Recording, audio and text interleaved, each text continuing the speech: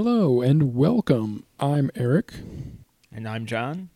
and this is the Wikipedia Chronicles.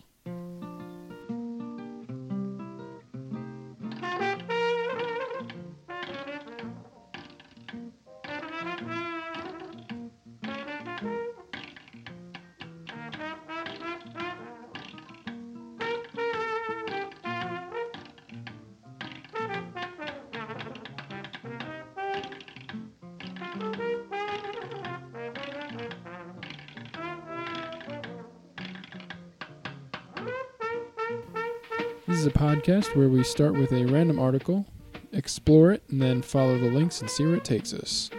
Today's starting topic is Richard G. Hubler. Why don't you start us off, John? Well, Richard G. Hubler was a prolific author from Pennsylvania, primarily dealing in the writing of biographies. He did both fictional and non-fiction biographies. He is most well known as the co-author of Ronald Reagan's 1965 autobiography, Where's the Rest of Me?, which is an awkwardly foreshadowing title in light of him later developing Alzheimer's disease. However, Richard G. Hubler, who was born in Dunmore, Pennsylvania, died in 1981 of Parkinson's disease, hence my not quite Freudian slip, but a similar sort of slip earlier as far as the diseases go. A slip of some kind. A definite slip, yes. Yes, but he was in the Marine Corps and the U.S. Marine Corps, obviously, because he was from the U.S. Right. But yeah, he was very much an author his whole life. He wrote for the Marine Corps Gazette, and he wrote biographies for people, all kinds of stuff. He's a writing man throughout his whole life. He was. He was also very much a Pennsylvanian. I mean, he was born in Dunmore. He went to school in Swarthmore. Both of those are in Pennsylvania. So he definitely grew up and was very formed by Pennsylvania. He was commissioned by Walt Disney Productions, I think. This is a pretty notable thing, to write a biography of Walt Disney shortly after his death. Mm-hmm. And he researched it, and he wrote it, and he submitted it, and as soon as he did, it went away. It never saw the light of day again. It was never printed. And when he was asked as to why it was unpublished, he responded that there were no comments, no reasons, nothing at all about why Richard G. Hubler's biography of Walt Disney would never see the light of day. Animation historian Wade Sampson notes that when Bob Thomas some years later was engaged to write what became Walt Disney, an American Original, Disney executives explained that two other writers had tried their hand at writing the official biography, but both of the attempts had proven unsatisfactory. Now, here's a guy, Richard G. Hubler, who has wrote biographies for Chiang Kai-shek's personal pilot, Ronald Reagan. He's no small pickin' when it comes to the field of biography writing. And yet, he wasn't good enough for Walt Disney. I really have to wonder what he said that angered the Disney powers that be so. Yeah, that's got to be something. Wonder if it still exists somewhere in some form. Well, let's see. It doesn't really give us any sort of title for us to extrapolate upon that in the article here. But maybe one of these little footnotes might take us to a link.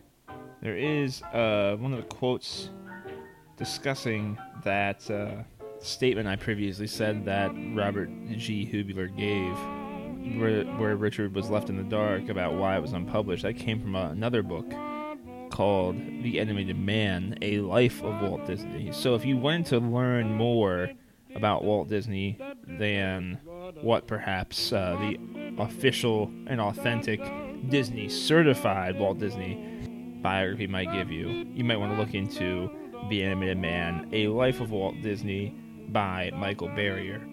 The only thing that we could do at this point would be jump to Michael Barrier and research him further, see if we can't find out more about this book here, because there isn't a direct link from this article to that particular Disney biography. Yeah, and of course we could also jump to Walt Disney and see what the Wikipedia writers have to say. Because Disney is not in control of the Wikipedia article. But they also could be, because Wikipedia is an open source thing. So, that's very what's true. more likely for them to edit the page of is the question. They want to use Wikipedia to investigate something. Would we go down the less likely path of this Michael Barrier guy? Or perhaps towards that of Bob Thomas to see if he mentions anything else about the other failed attempts at writing a biography? But I am really curious about this. I feel like this is kind of the kind of conspiracy stuff we want to look into further. I'm all for getting into conspiracy uncovering. Well, let's give Michael Barrier a shot. See what he brings to light here. Hopefully it's not another barrier. Certainly not rife with links, is it? I don't see any mention of... Oh, well, there's mention of Disney, but not the books. Mentions The Animated Man. And says that The Animated Man was allegedly more of a critical slam of Disney's cartoons and films than a useful biography. So that's not terribly reassuring. So he wasn't the one that ended up writing the official Disney sought biography. No. Michael Barrier was the one who quoted our prior author that we were talking about, Richard J. Hubler, as to why his book was never published. And it doesn't look as though this is going to shed any light on that. Meanwhile, though, it says, Disney historian Wade Sampson, in a contrary view, stated, if you were a fan of Walt Disney and want information that you know you can trust, then I definitely recommend you add this book to your collection. Speaking of Michael Barrier's The Animated Man, A Life of Walt Disney. So, I really wish there was an article about that book. Yeah. Because at this point it seems like if there were some sort of article to extrapolate on what exactly the contents of that were, maybe we'd have a better shot of it. Maybe we have the option. We can always go back to Walt Disney and see if we can't find out about it. That's true. I mean, we could... I feel like the Walt Disney article could have a section about biographies, maybe a controversy section. Yeah, that could be. Well, I think we should go further down this rabbit hole. Okay. 'Cause, I mean, Disney did draw quite a few. Alice in Wonderland and all. Okay, here we go. This might be something. What did you search for? Biography, but I came up with biographer. It falls under the accusations of anti-Semitism and racism section. Yikes. Though, I mean, we've all seen Song of the South, we know. Yeah. Some of those early cartoons certainly were not very...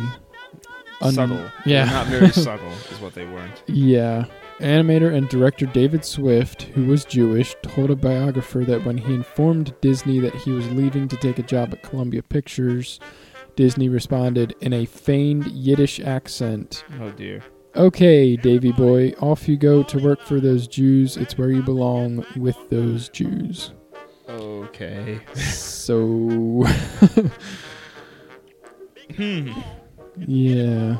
But he came back. He came back to Disney, And said that he owed everything to Disney. And then when he left the studio a second time in the early 50s, because apparently this David Swift guy doesn't know what the hell he's doing, he was told by Disney that, quote, there is still a candle burning in the window if you ever want to come back. That's a menorah reference. That's not anti-Semitism. That's just kind of, maybe, I guess, remarking. Semitism? That's just Semitism, I think. But, hey, he said it. So... Yeah, at least, I don't know. It kind of makes you wonder if, like... I mean, obviously, they're not very, perhaps, prudent remarks. But maybe they were more of, like, a joking tone. Not like a super trying to be hateful tone. No, I think he was probably just... I feel like Disney was probably a very overworked guy, trying to cover a lot of bases at once. He had a very particular way he wanted stuff done. So anytime somebody even mildly frustrated him, I could see him just like going on a rant as opposed to trying to curb himself. He just had to have like a vent. Yeah. I'm not saying that justifies it. I'm just saying that's probably exactly why he was doing it that way. Why he was so inconsiderate at sometimes. Oh, wow. The Disney biographer Neil Gabler. I was just reading this, yeah. He was the first writer to get unrestricted access to the Disney archives, and it wasn't until 2006 that he concluded that the available evidence did not support the accusations of anti-Semitism. His quote about the findings was, "That's one of the questions everybody asks me. My answer to that is not in the conventional sense that we think of someone as being an anti-Semite, but he got the reputation because in the 1940s, he got himself allied with a group called the Motion Picture Alliance for the Preservation of American Ideals, which was an anti-communist and anti-Semitic organization. And though Walt himself, in my estimation, was not anti-Semitic, nevertheless, he willingly allied himself with people who were anti-Semitic, and that reputation stuck. He was never really able to expunge it throughout his life." Well, I think he just had a really rough time in history to potentially have any affiliation with people of that disposition. I mean, that kind of thing would stick. Yeah, the 50s were kind of a rough time for anybody. You know, yeah, like I mean, if you're in the wake of World War II, that's totally understandable that you wouldn't be able to shake that kind of thing. Like, you had to be really careful who you were friends with, who you're talking to. Otherwise, you'd get accused of all kinds of things. Oh, yeah. If it wasn't anti-Semitism, it was communism. If it wasn't communism, it was being a hippie, which wasn't really that big of a deal, but... But you can't deny the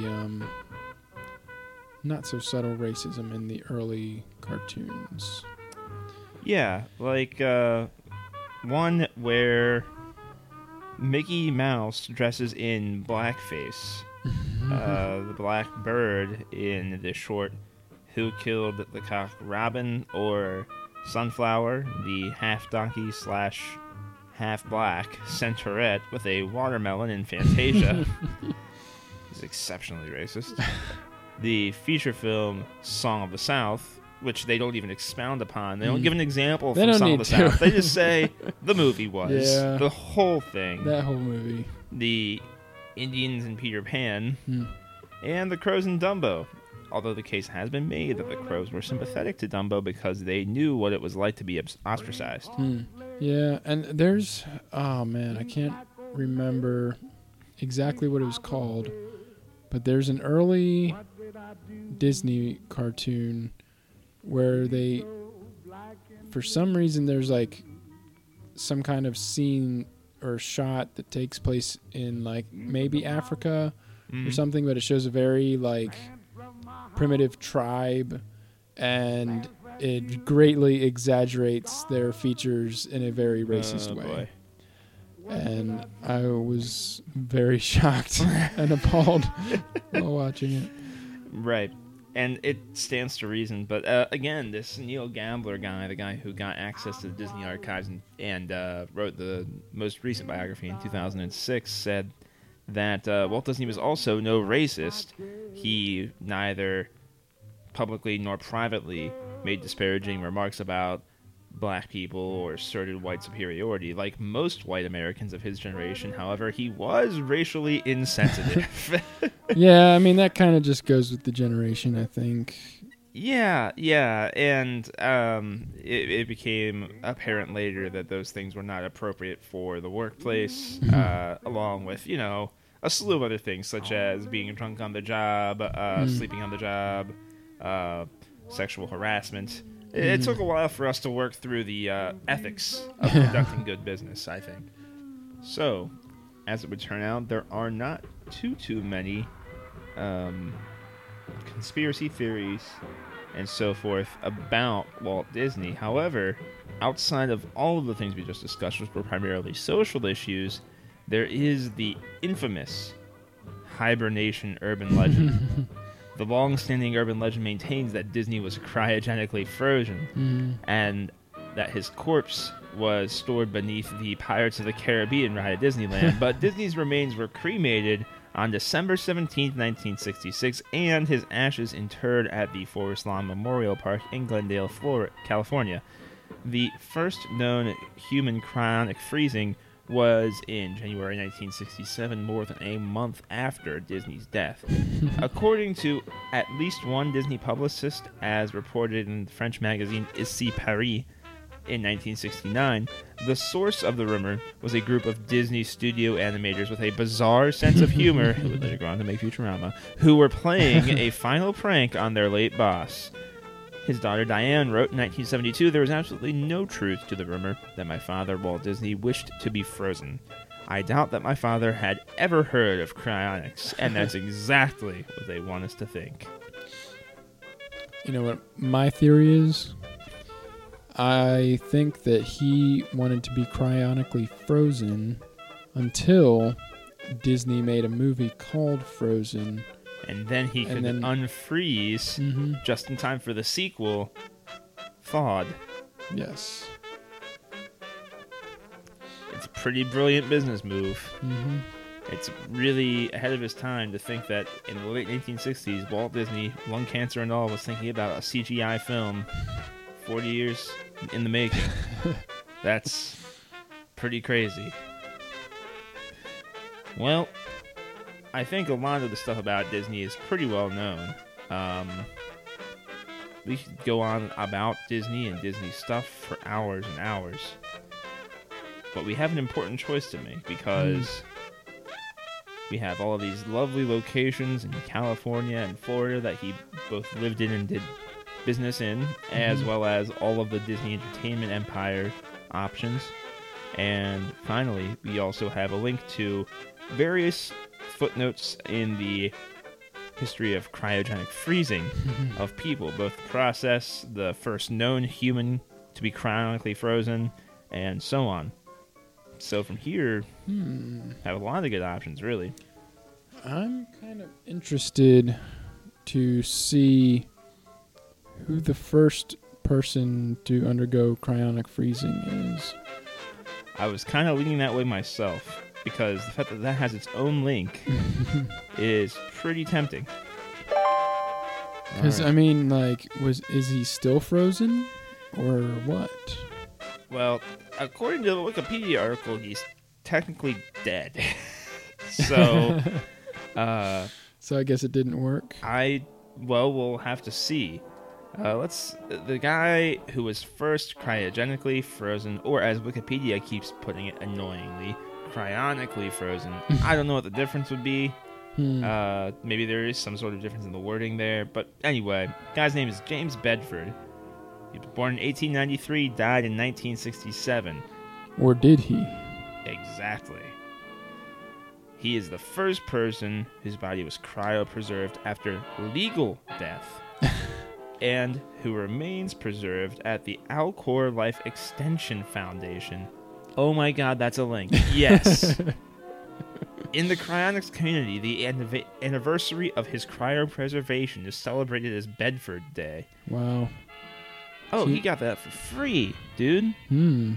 In June 1965, E.V. Cooper's Life Extension Society, or LES, offered the opportunity to preserve one person free of charge, stating that the Life Extension Society now has primitive facilities for emergency short-term freezing and storing our friend, the large homotherm, or man. LES offers to freeze free of charge the first person desirous and in need of cryogenic suspension. So Bedford took the opportunity, and he was established as their candidate. Bedford actually had kidney cancer that had later metastasized into his lungs, a condition that would have been untreatable at the time. Bedford left $100,000 to cryonics research in his will, but more than this amount was utilized by Bedford's wife and son in court, having to defend his will and his cryopreservation due to arguments created by other relatives. Now, see, what I'm wondering is, if he technically didn't die because he was frozen, Right. does his will go into effect? That's why they had to spend all those monies on legal fees. Because I'm sure all of the relatives were like, what is this crack of cryogenic crap that you have just made wanderlust into? I mean, this guy's obviously pretty well off. 1960s, has $100,000 just kind of chilling out. Yeah, that's good. That's decent. So he obviously had some relatives who were probably like, banking on him dying. I mean, like, as mean as that sounds, like, they were probably happens. like, you're the guy, you're gonna like make our children go to college and stuff. But the thing of it is that I think that's why his wife and his kid went to they took him all to court, because he wasn't dead. To that end, I wonder if he had a pension. If he had a pension and he wasn't dead, would his family still be eligible to receive that pension ad nauseum, just forever?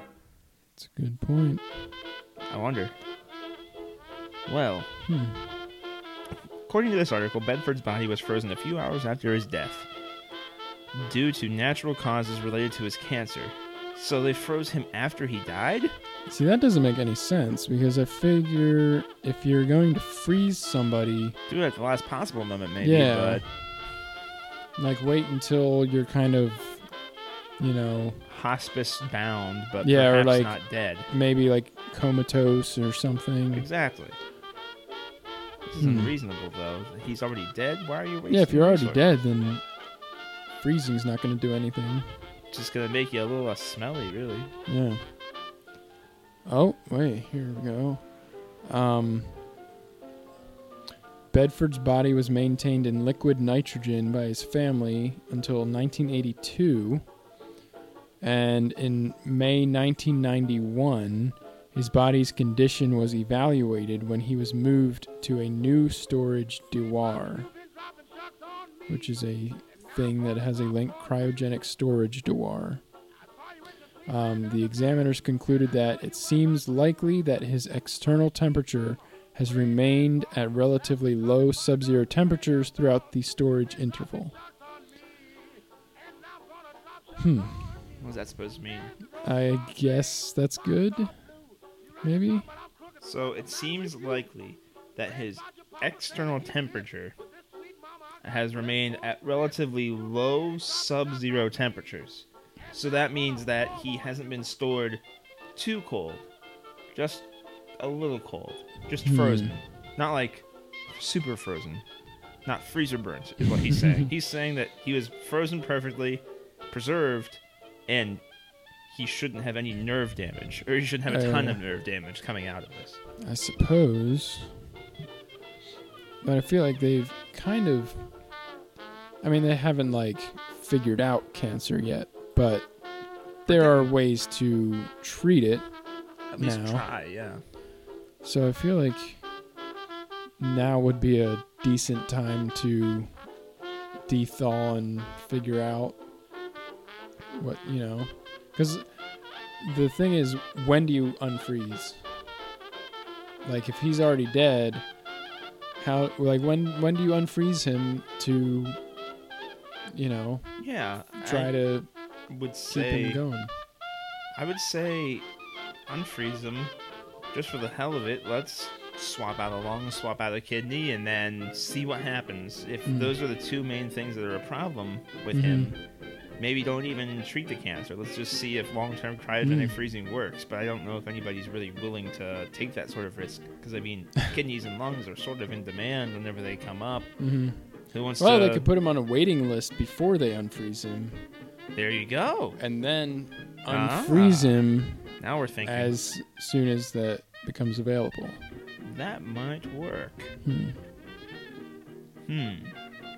Well, the problem with all this, though, is that the cryogenesis process with him was particularly primitive.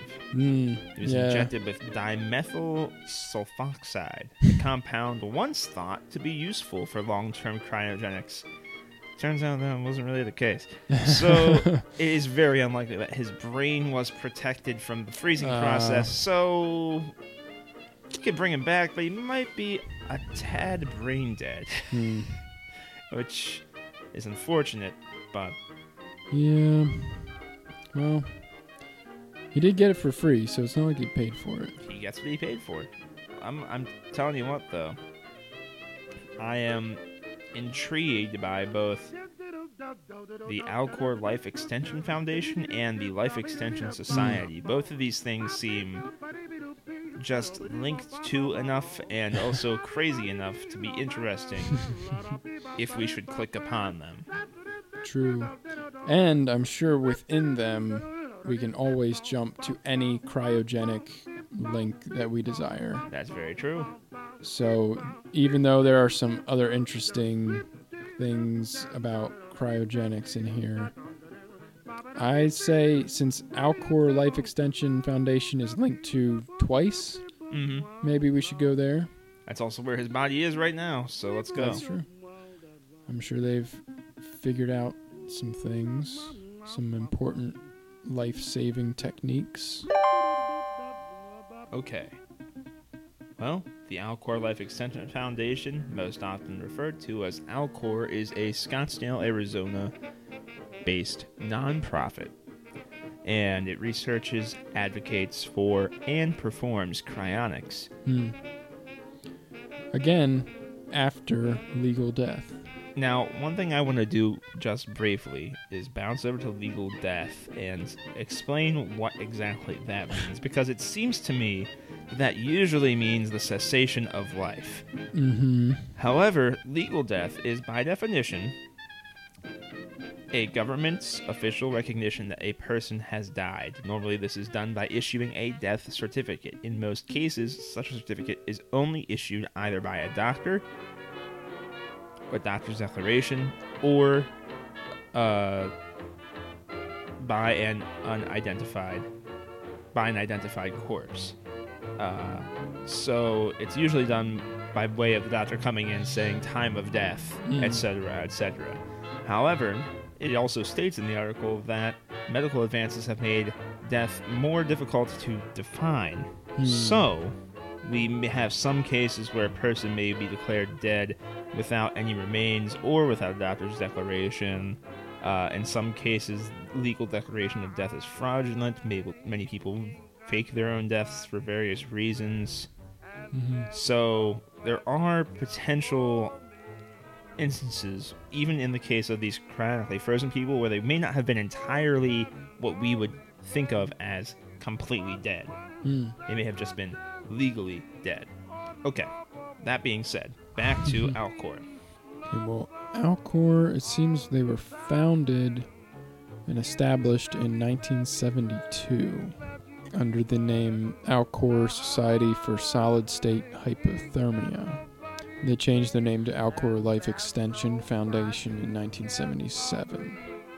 Let's see. The first human that they performed their cryopreservation on was Fred Chamberlain's father. Fred Chamberlain was one of the founders of the organization. Okay.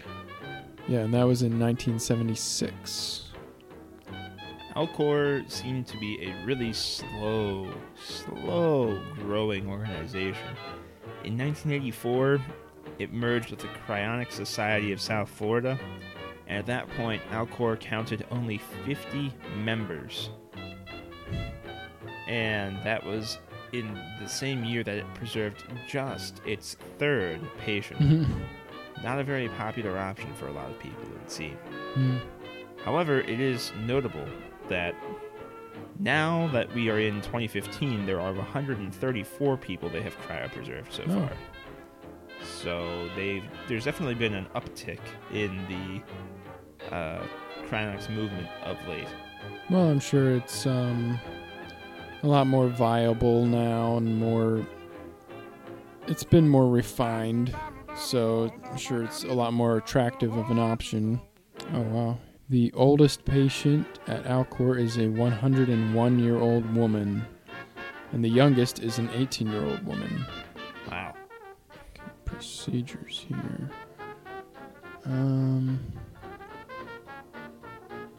Oh, wow. It says most Alcor patients fund the procedure through life insurance policies, which name Alcor as the beneficiary. So that's interesting. Another interesting thing is how they have now adapted cryoprotectant formulas, and they allegedly have a way of achieving ice-free preservation of the human brain called neurovitrification. In 2005, that process was applied to the first whole-body subject as opposed to brain only, and this resulted in vitrification of the brain and conventional cryopreservation of the rest of the body. So work is continuing towards achieving whole-body vitrification, which is cryopreservation without ice. But that's limited by the ability to fully circulate the cryoprotectant throughout the body. And so basically that's what they're working towards, is being able to hold the body in a similar stasis without having to freeze it as much. It's still held in a cold environment, but without relying on actual freezing of the tissue, which might be damaging. Oh, true. Now, so do they still inject stuff? Is that still part of the process? Yeah, there are. They have to inject the particular formula capable of achieving that protecting layer. Basically, it's a compound that they inject in, and allegedly that's supposed to stop the ice from damaging the tissue. But I don't know how viable that would be.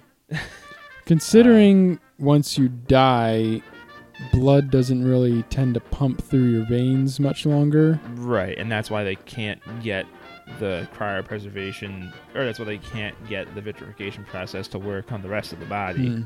Like the brain is one thing because that's kind of always going, but the extremities, you're not going to be exactly doing the cha-cha when you're dead.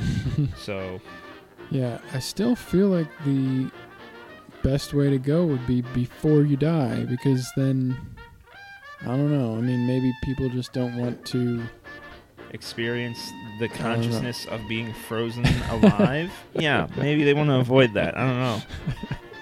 But at the same time, I would kind of want to see that I'm getting my money's worth rather than saying, oh, okay, here's my life insurance policy. Yeah. I'll just trust you guys to freeze me and screw over my family and let you take my life insurance policy money. Like, that doesn't seem right.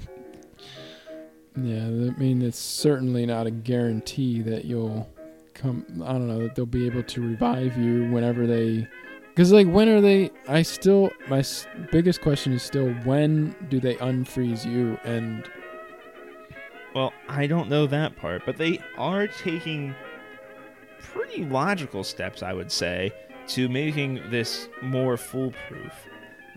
One of the reasons why there was that big spike in membership, you remember I say back in the 80s they only had 3 people they cryogenically froze, right? Right. And that now there's 134. It's because there was an article published in 1986 about nanotechnology and how that would potentially be able to go through and repair any damage caused by cryogenic freezing. That made everything really popular Okay. with the prospect of cryogenic freezing, at least relatively speaking. Obviously, it's not something that anybody can afford, and it's not something that a lot of people who could afford it would actually do, because I think most people who have a lot of money are usually sane, so they don't want to do this. But that's one of the reasons why that grew. Now, once it grew, they initially had one of their bases in California, and they were going to expand it there, but upon further analysis, they realized they shouldn't keep it in California due to earthquake risk. Since there was an earthquake risk, they couldn't verify that the facilities would remain intact the way they want them to remain intact.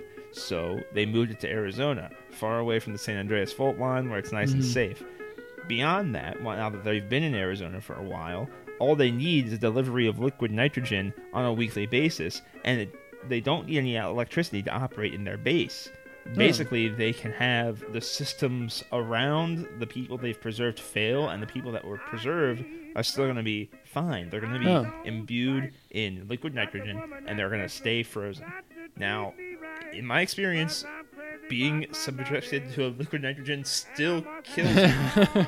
That's really cold. It causes cell death, and that's kind of what you need to be able to live, is having cells that are not dead. So I think we've all seen the devastation in Terminator 2 of liquid nitrogen. Yeah. I mean, if that little like molten reformulating Terminator dude can just kind of get back up from everything except for that, that's a little bit of a telltale sign for me. Yeah, I'll tell you, after looking into cryogenics or cryonics or whatever you want to call it, really makes me wish that Michael Crichton was still alive to write a book on this topic. Oh, yeah, that would have been great. It sounds very much like something that he would delve into at some point. Just get brighter in here? It's weird.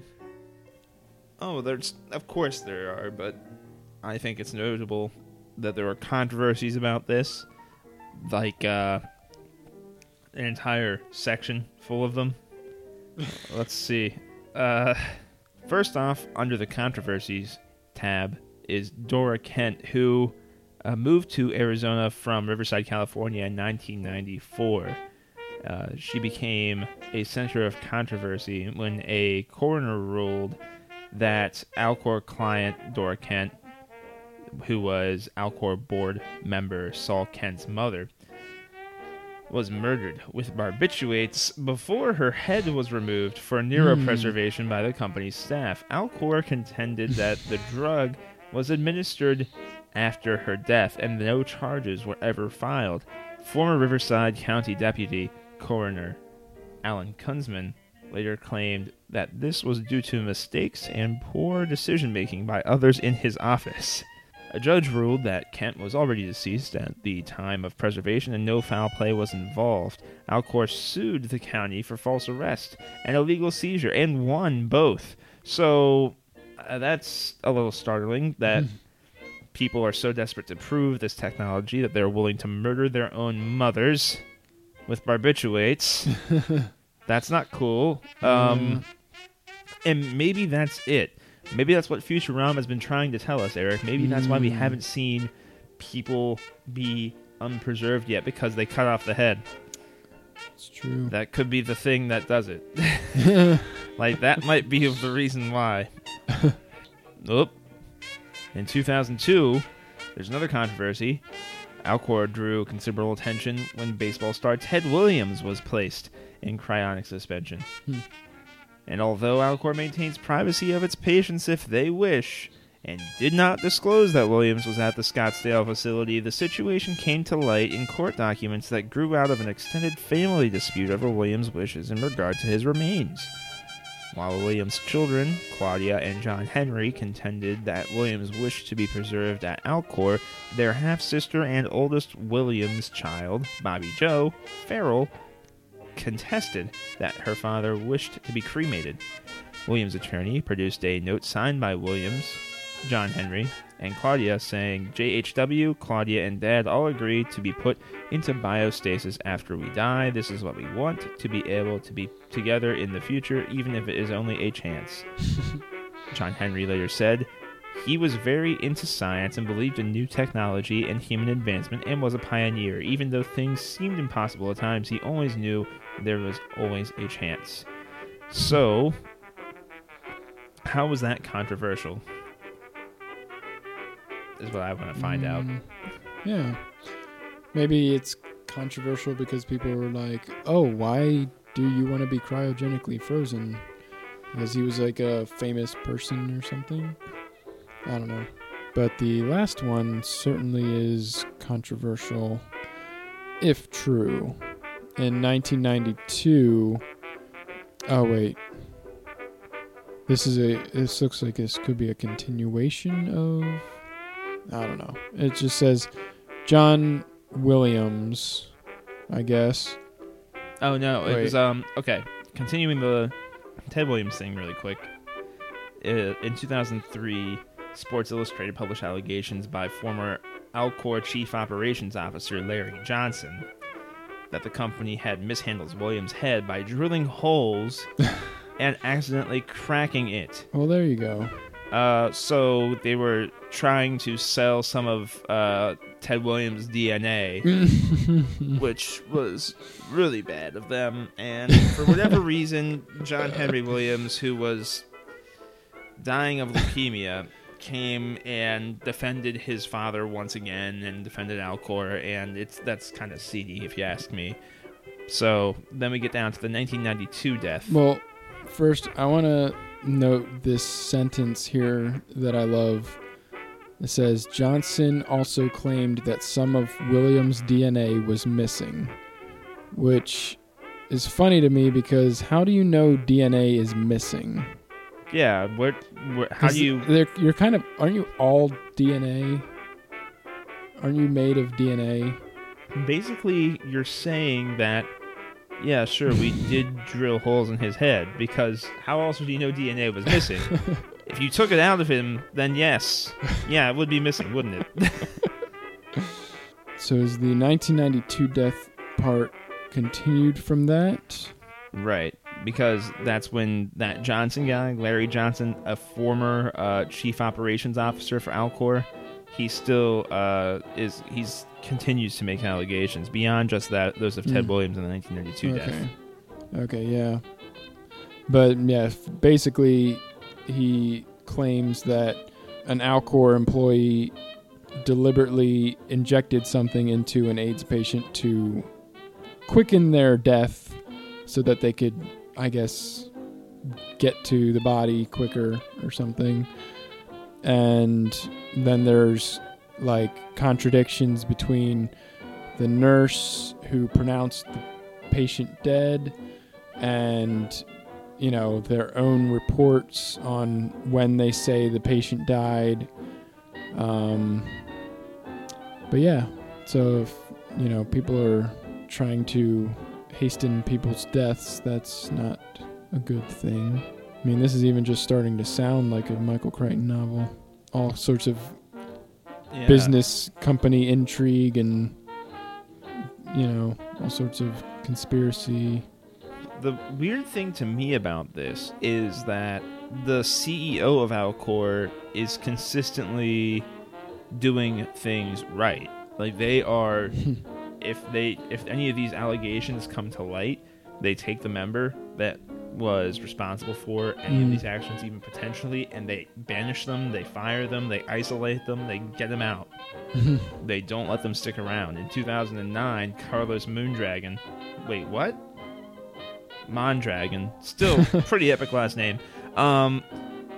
Basically said that he severed ties with the person who was responsible for facilitating the AIDS patient's death. And to that end, it's interesting to me that this business is going so far out of its way to maintain a legitimate face. Meanwhile, half of its members are acting as though they're part of a cult. And it's very strange to me because usually whenever there's a cult type of thing going on, the top of the food chain in that cult, the top of the pyramid, usually sort of reflects that in some way, shape, or form. I mean, this technology is a little bit loopy and doesn't make sense, I admit that. But at the same time, they don't do anything inherently wrong when it comes to what they're trying to accomplish. They are doing legitimate research. I just don't know if it's going to be to any sort of productive end, because they kind of chop people's heads off, and the people that they chop the heads off of are already dead. So between those two things, I think they're a little, they're maybe a little bit crazy, but I'm really on the fence. I don't want to call them bad people, because they don't seem to be the crazy ones here. The subordinates seem to be the crazy ones. What a strange thing this is. I really can't even fully wrap my mind around it. This is just too good. Okay, on one hand, I'm happy this is happening, because what if they do find something out? What if they're on to the Futurama thing? The heads in the jars and whatnot. Why, though, would nobody else be looking into it if it had any legitimate sort of thing? Are they literally hoping that are they literally waiting for the head jar technology to come along? Is that what they're doing? Because at this point, I think they've frozen enough people. Why wouldn't they just work on that? Why wouldn't they work on developing the head jar? Seems like it'd be a good way to go. Yeah, I'm definitely interested on keeping tabs on this subject. Seeing what happens with it. Also, in this article, they do picture one of the units that they use. The Bigfoot Doer is a custom-designed vestibule that contains 4 whole-body patients and 6 neuropatients, i.e. 6 severed heads, immersed in liquid nitrogen at a constant temperature of negative 196 degrees Celsius. So cold that cell damage, I guess, no longer exists?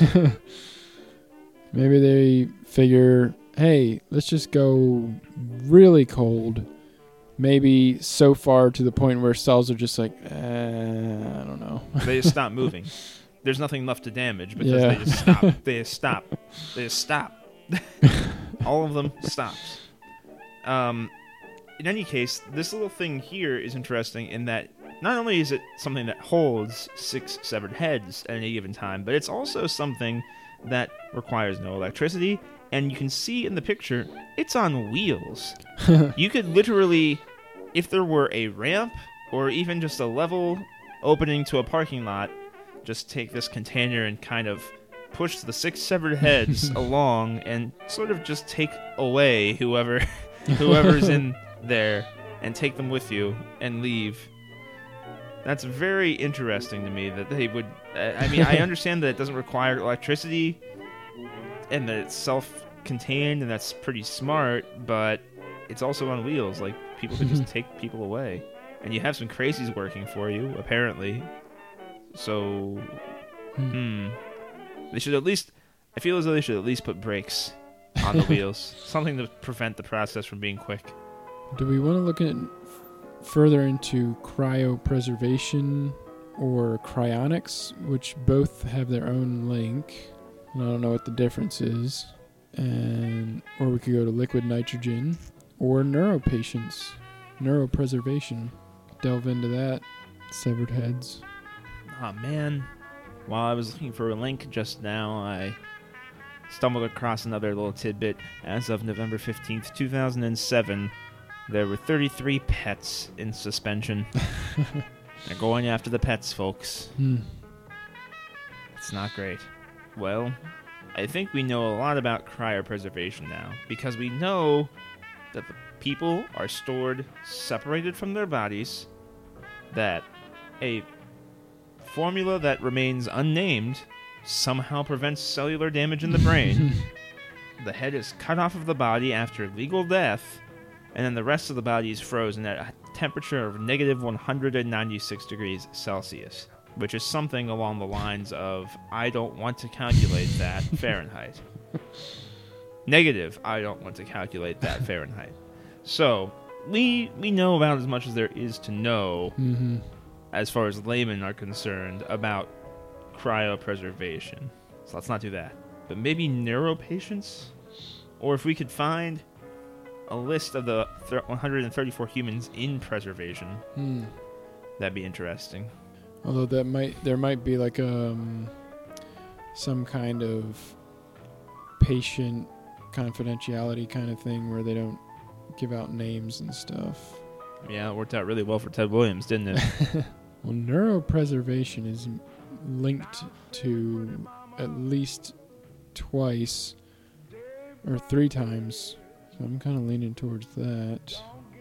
Which one is that? Neuropatients? Yeah. Or we could just go to baseball.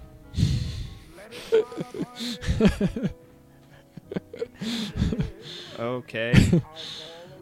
Oh, here's the thing about membership. Members suspended in cryo, whatever it is, include Dick Clare, an Emmy Award-winning television sitcom writer and producer, Ted Williams and John Henry Williams, as we mentioned earlier, and a futurist by the name of FM-2030, who has a link. Well, let's go to that one. Wow, that picture. That guy. I have just conducted time travel. I need somebody to go with me into the future. Safety is not guaranteed. That is how he looks. FM-2030 is a man who was born in 1930 and died in 2000. He was an author, teacher, transhumanist philosopher, futurist, and consultant. And, believe it or not, his birth name was Persian, so I couldn't tell you what his name was before it was FM-2030. Yeah, that's a name. It sure is. It sure is. Apparently he was a notable transhumanist, a term which I am unfamiliar with myself. Me as well. He wrote the book, Are You a Transhuman? I don't know. What's a transhuman, guy? It was published in 1989.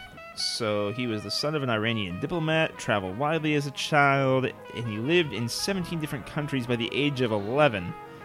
Yikes. Wow. He represented Iran as a basketball player in the 1948 Olympic Games. That's something. And in the mid-1970s, he changed his name from Freddie Stefanadri, whatever the first name was, to FM-2030 for 2 main reasons. Firstly, to reflect the hope and belief that he would live to celebrate his 100th birthday, wrong, in 2030. Secondly, and more importantly, to break free of the widespread practice of naming conventions that he saw as rooted in a collectivist mentality. And existing only as a relic of humankind's tribalistic past. So I guess, try to make it sound noble. He did it because he thought that names were bullshit, but that's more or less it. Well, he sounds more like a radio station. He does. Maybe that's what he was going for. He said he is a 21st century person who was accidentally launched in the 20th. He has a deep nostalgia for the future. However, he had pancreatic cancer and died in 2000 and was placed in cryonic suspension, where his body remains today. He worked as a corporate consultant for Lockheed and JCPenney. Wait, Lockheed Martin, the jet people, and JCPenney, the people who said that they weren't going to do sales anymore and then made all the prices lower, only to a year later revert to doing sales again and making the prices high? Yeah, it would seem so. Brilliant. That kind of explains a lot about JCPenney. It also explains a lot about him, that he would work for JCPenney. What kind of a futurist works for JCPenney? I mean, come on. Apparently hates naming conventions and all sorts of stuff, and works for one of the most normal corporate entities out there. A normal corporate entity that is no less named for someone who was named by the very tribalistic naming conventions he himself rebelled against. So, I don't know. He's a little riddled with mystery, this FM 2030 guy. So from here, where should we go? Well, we could figure out what the heck transhumanism is. We could. I think that would be a good thing to do. Let's really briefly end that. Figure out, maybe end on this one. Mm-hmm. And the logo looks like HP. But with a plus instead of a P. But it literally is ripped off of the HP logo. Like, the P would drop down right there. Yep. It is an international cultural and intellectual movement, of course, with the eventual goal of basically transforming the human condition by making widely available technologies to greatly enhance human capacities. Okay. So in other words, it's the philosophy behind futurism. Mm-hmm. Essentially, maybe like the movie Limitless, where he takes a drug to unlock his whole brain. Right. Or the movie Lucy, where she takes a drug to unlock her whole brain. So there you go. That's transhumanism. Yep. That's it in a nutshell. Being able to become the veritable Ubermensch. Apparently, the FM 2030 guy was one of the first professors of futurology and taught some of the very first new concepts of the human at the New School in the 1960s. I feel like the 1960s, they very much focused on weird future stuff. Like, that's where your science fiction movies, they really started to get deep into science fiction. But it makes sense because they were getting into the nuclear age and all sorts of exciting technologies started popping up with computers and all that kind of stuff. Exactly. So I think it makes sense that it started to kind of come about then.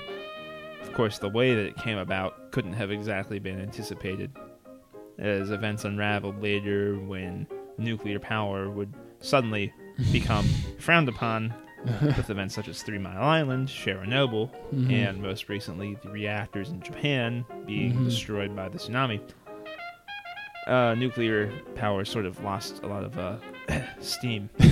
So the future was not quite as bright with a uranium-238 greenish glow as people once thought. However, transhumanism is definitely catching on. The entire podcast, what we've been on? Computers. What if we had in our right hands? Smartphones. Google Glass is coming down the pike. The government has not yet shut down the cryogenic freezing program on the pretense that it might have some legitimacy now. I mean, transhumanism could never have anticipated the future, but it certainly had the idea that people were going to adopt technology into their lives as fondly and as closely as we have down pat. Yeah, that's true. What I'm waiting for is the physical limitations thing, though. Oh boy, that's going to be a fun one. If we can get one of those Elysium exoskeleton things going on, that'd be pretty sweet. Transhumanism has been characterized by one critic as among the world's most dangerous ideas, to which one philosopher has countered that it is rather the movement that epitomizes the most daring, courageous, imaginative, and idealistic aspirations of humanity. So, of course, there are two polar opposites as far as opinions go on this issue. Yeah, I mean, it does seem like a very controversial issue. And I can understand it because it's going to become basically this is the X-Men debate coming to fruition right here. Yeah. You're going to look at people who are going to undergo various genetic enhancements ultimately to achieve being able to be smarter, faster, better, and more terrifying. I think that Mark Neely's character Baby Cakes put it best when he said, better versions of human are scary. And that's exactly what's going to happen here. Anybody who is normal, unaltered, they're going to be short of knowing somebody who is an exceptionally powerful transhuman, they're not going to be very welcoming of them. They're going to be intimidated by them. They're not going to understand them because they're going to soar above and beyond them. And you have the people who think that, we're humans. This is how we were born. This is, we should just stick to what we have. Right, naturalists. And then other, the other side is saying, no, why not? Why limit ourselves? Why not, change us to be better than we would be otherwise? There's this one paragraph under the heading Aims where there are quite a few notes asking who. Questioning who these people are that are saying these things. While many transhumanist theorists and advocates, who? Many transhumanists, who? Transhumanist philosophers, who are they? While many people, who? I don't know, people, man. Ease up. Where are you going to find sources on many people? You're not. This is, I don't know. I feel like sometimes these Wikipedia editors can be a little critical. Like, I think that this article has plenty of citations already. We're only we're on paragraph what? I don't know. We're on paragraph 12, and we're already at footnotes 61 and 62 in this paragraph, where they're dropping all these other little who's. They're just being cheeky at this point. They're not being constructive. Yeah. It's really getting down to semantics, I think. Oh, yeah, for sure. I mean, there are 145 sources mentioned in this article. Well, I'm going to tell you what, this is a very fascinating article. It's a shame that we came across it so late in the podcast. I'm going to have to bookmark this and read a little bit more about it on my own, I think. Especially because it links us to a link called Memeplexes, which is quite good. And also because it happens to mention the Amish. Does it? Yes. In the United States, it says, the Amish are a religious group probably most known for their avoidance of certain modern technologies, and transhumanists somehow draw a parallel by arguing that in the near future there will probably be humanish people who choose to stay human by not adopting human enhancement technologies, and they believe their choice must be respected and protected. So it's refreshing to know that in a transhumanist society, the Amish shall remain pure as inbred religious people can remain. And the Amish are lumped in with the people of Ming China and Tokugawa Japan. Wow. So there are other societies that transhumanists are totally accounting for in their philosophy. They're actually pretty aware and willing to allow for it. Mm-hmm. But on the other hand, that kind of comes off as though, yeah, we know that once we have our technology, we're going to be superior anyway. You can stay primitive. That's fine. Why are we going to have to care? Like, yeah, okay, it seems high-minded and nice of you now, but what are you really saying? Well, they're going to be the ones laughing when the people with all the special, what do they say, human enhancement technologies start failing and malfunctioning, and then they're left with limbs that are dangling in the air and twitching and speaking monologues about tears lost in the rain and so forth. Yeah, it's going to be really interesting. Wow, this is quite a subject to end on. There is a plethora of stuff to read through here, but like I said, I'm going to have to take it home with me. Yeah, I mean, we hit the bullet points and kind of gave an idea of what's going on with this subject, but there is a lot to dive into here. For sure. Yeah. So, well, there you have it from Richard G. Hubler to Transhumanism. Yeah, if you liked it, go ahead and visit us on Facebook at facebook.com/TWC podcast and like us and follow us. And then also please head over to iTunes and rate and review us. And you can always find new episodes on twc.erictoribio.com. And yeah, I'd like to thank Louis Armstrong for our theme song. And I would like to thank the Bucktown Five for our outro song. And lastly, our totally true fact for this episode is... The transhumanist movement was originally founded by FM 2030, the chief executive officer of Hewlett-Packard, which is how they were able to create such a similar logo without incurring copyright infringement. There you go. All right, so thanks again for joining us. I was Eric. And I was John. And this was the Wikipedia Chronicles. Kind of lame, but that really bugged me. That icon. It's just HP. They just took the P out and put a plus sign there. And it's not even that much different. Like, no. It's H+. Like, it's still HP. If you put the first letter of plus there, it would still be HP. Like, yeah, they didn't put any thought into that at all. Like, honestly, if you want to make H+, don't make it a circle. Just put the plus in the stem of the H. Just put it right there. You don't need to there's a lot more creative ways you can go about H+. If you want to have a thing about... Your philosophy is like you're integrating humans with stuff, right? So integrate your pluses with your H's. Just stick it right on top of the H. Don't have it floating over there. What's that? Yeah, well, they don't seem like too bright of a bunch anyway, so... They're not favorable. I mean, I'm going to read through this and see if that... But... yeah, I mean... Ultimately, I don't think it's wise. I don't think that they're stupid. I don't think that they're wise, though.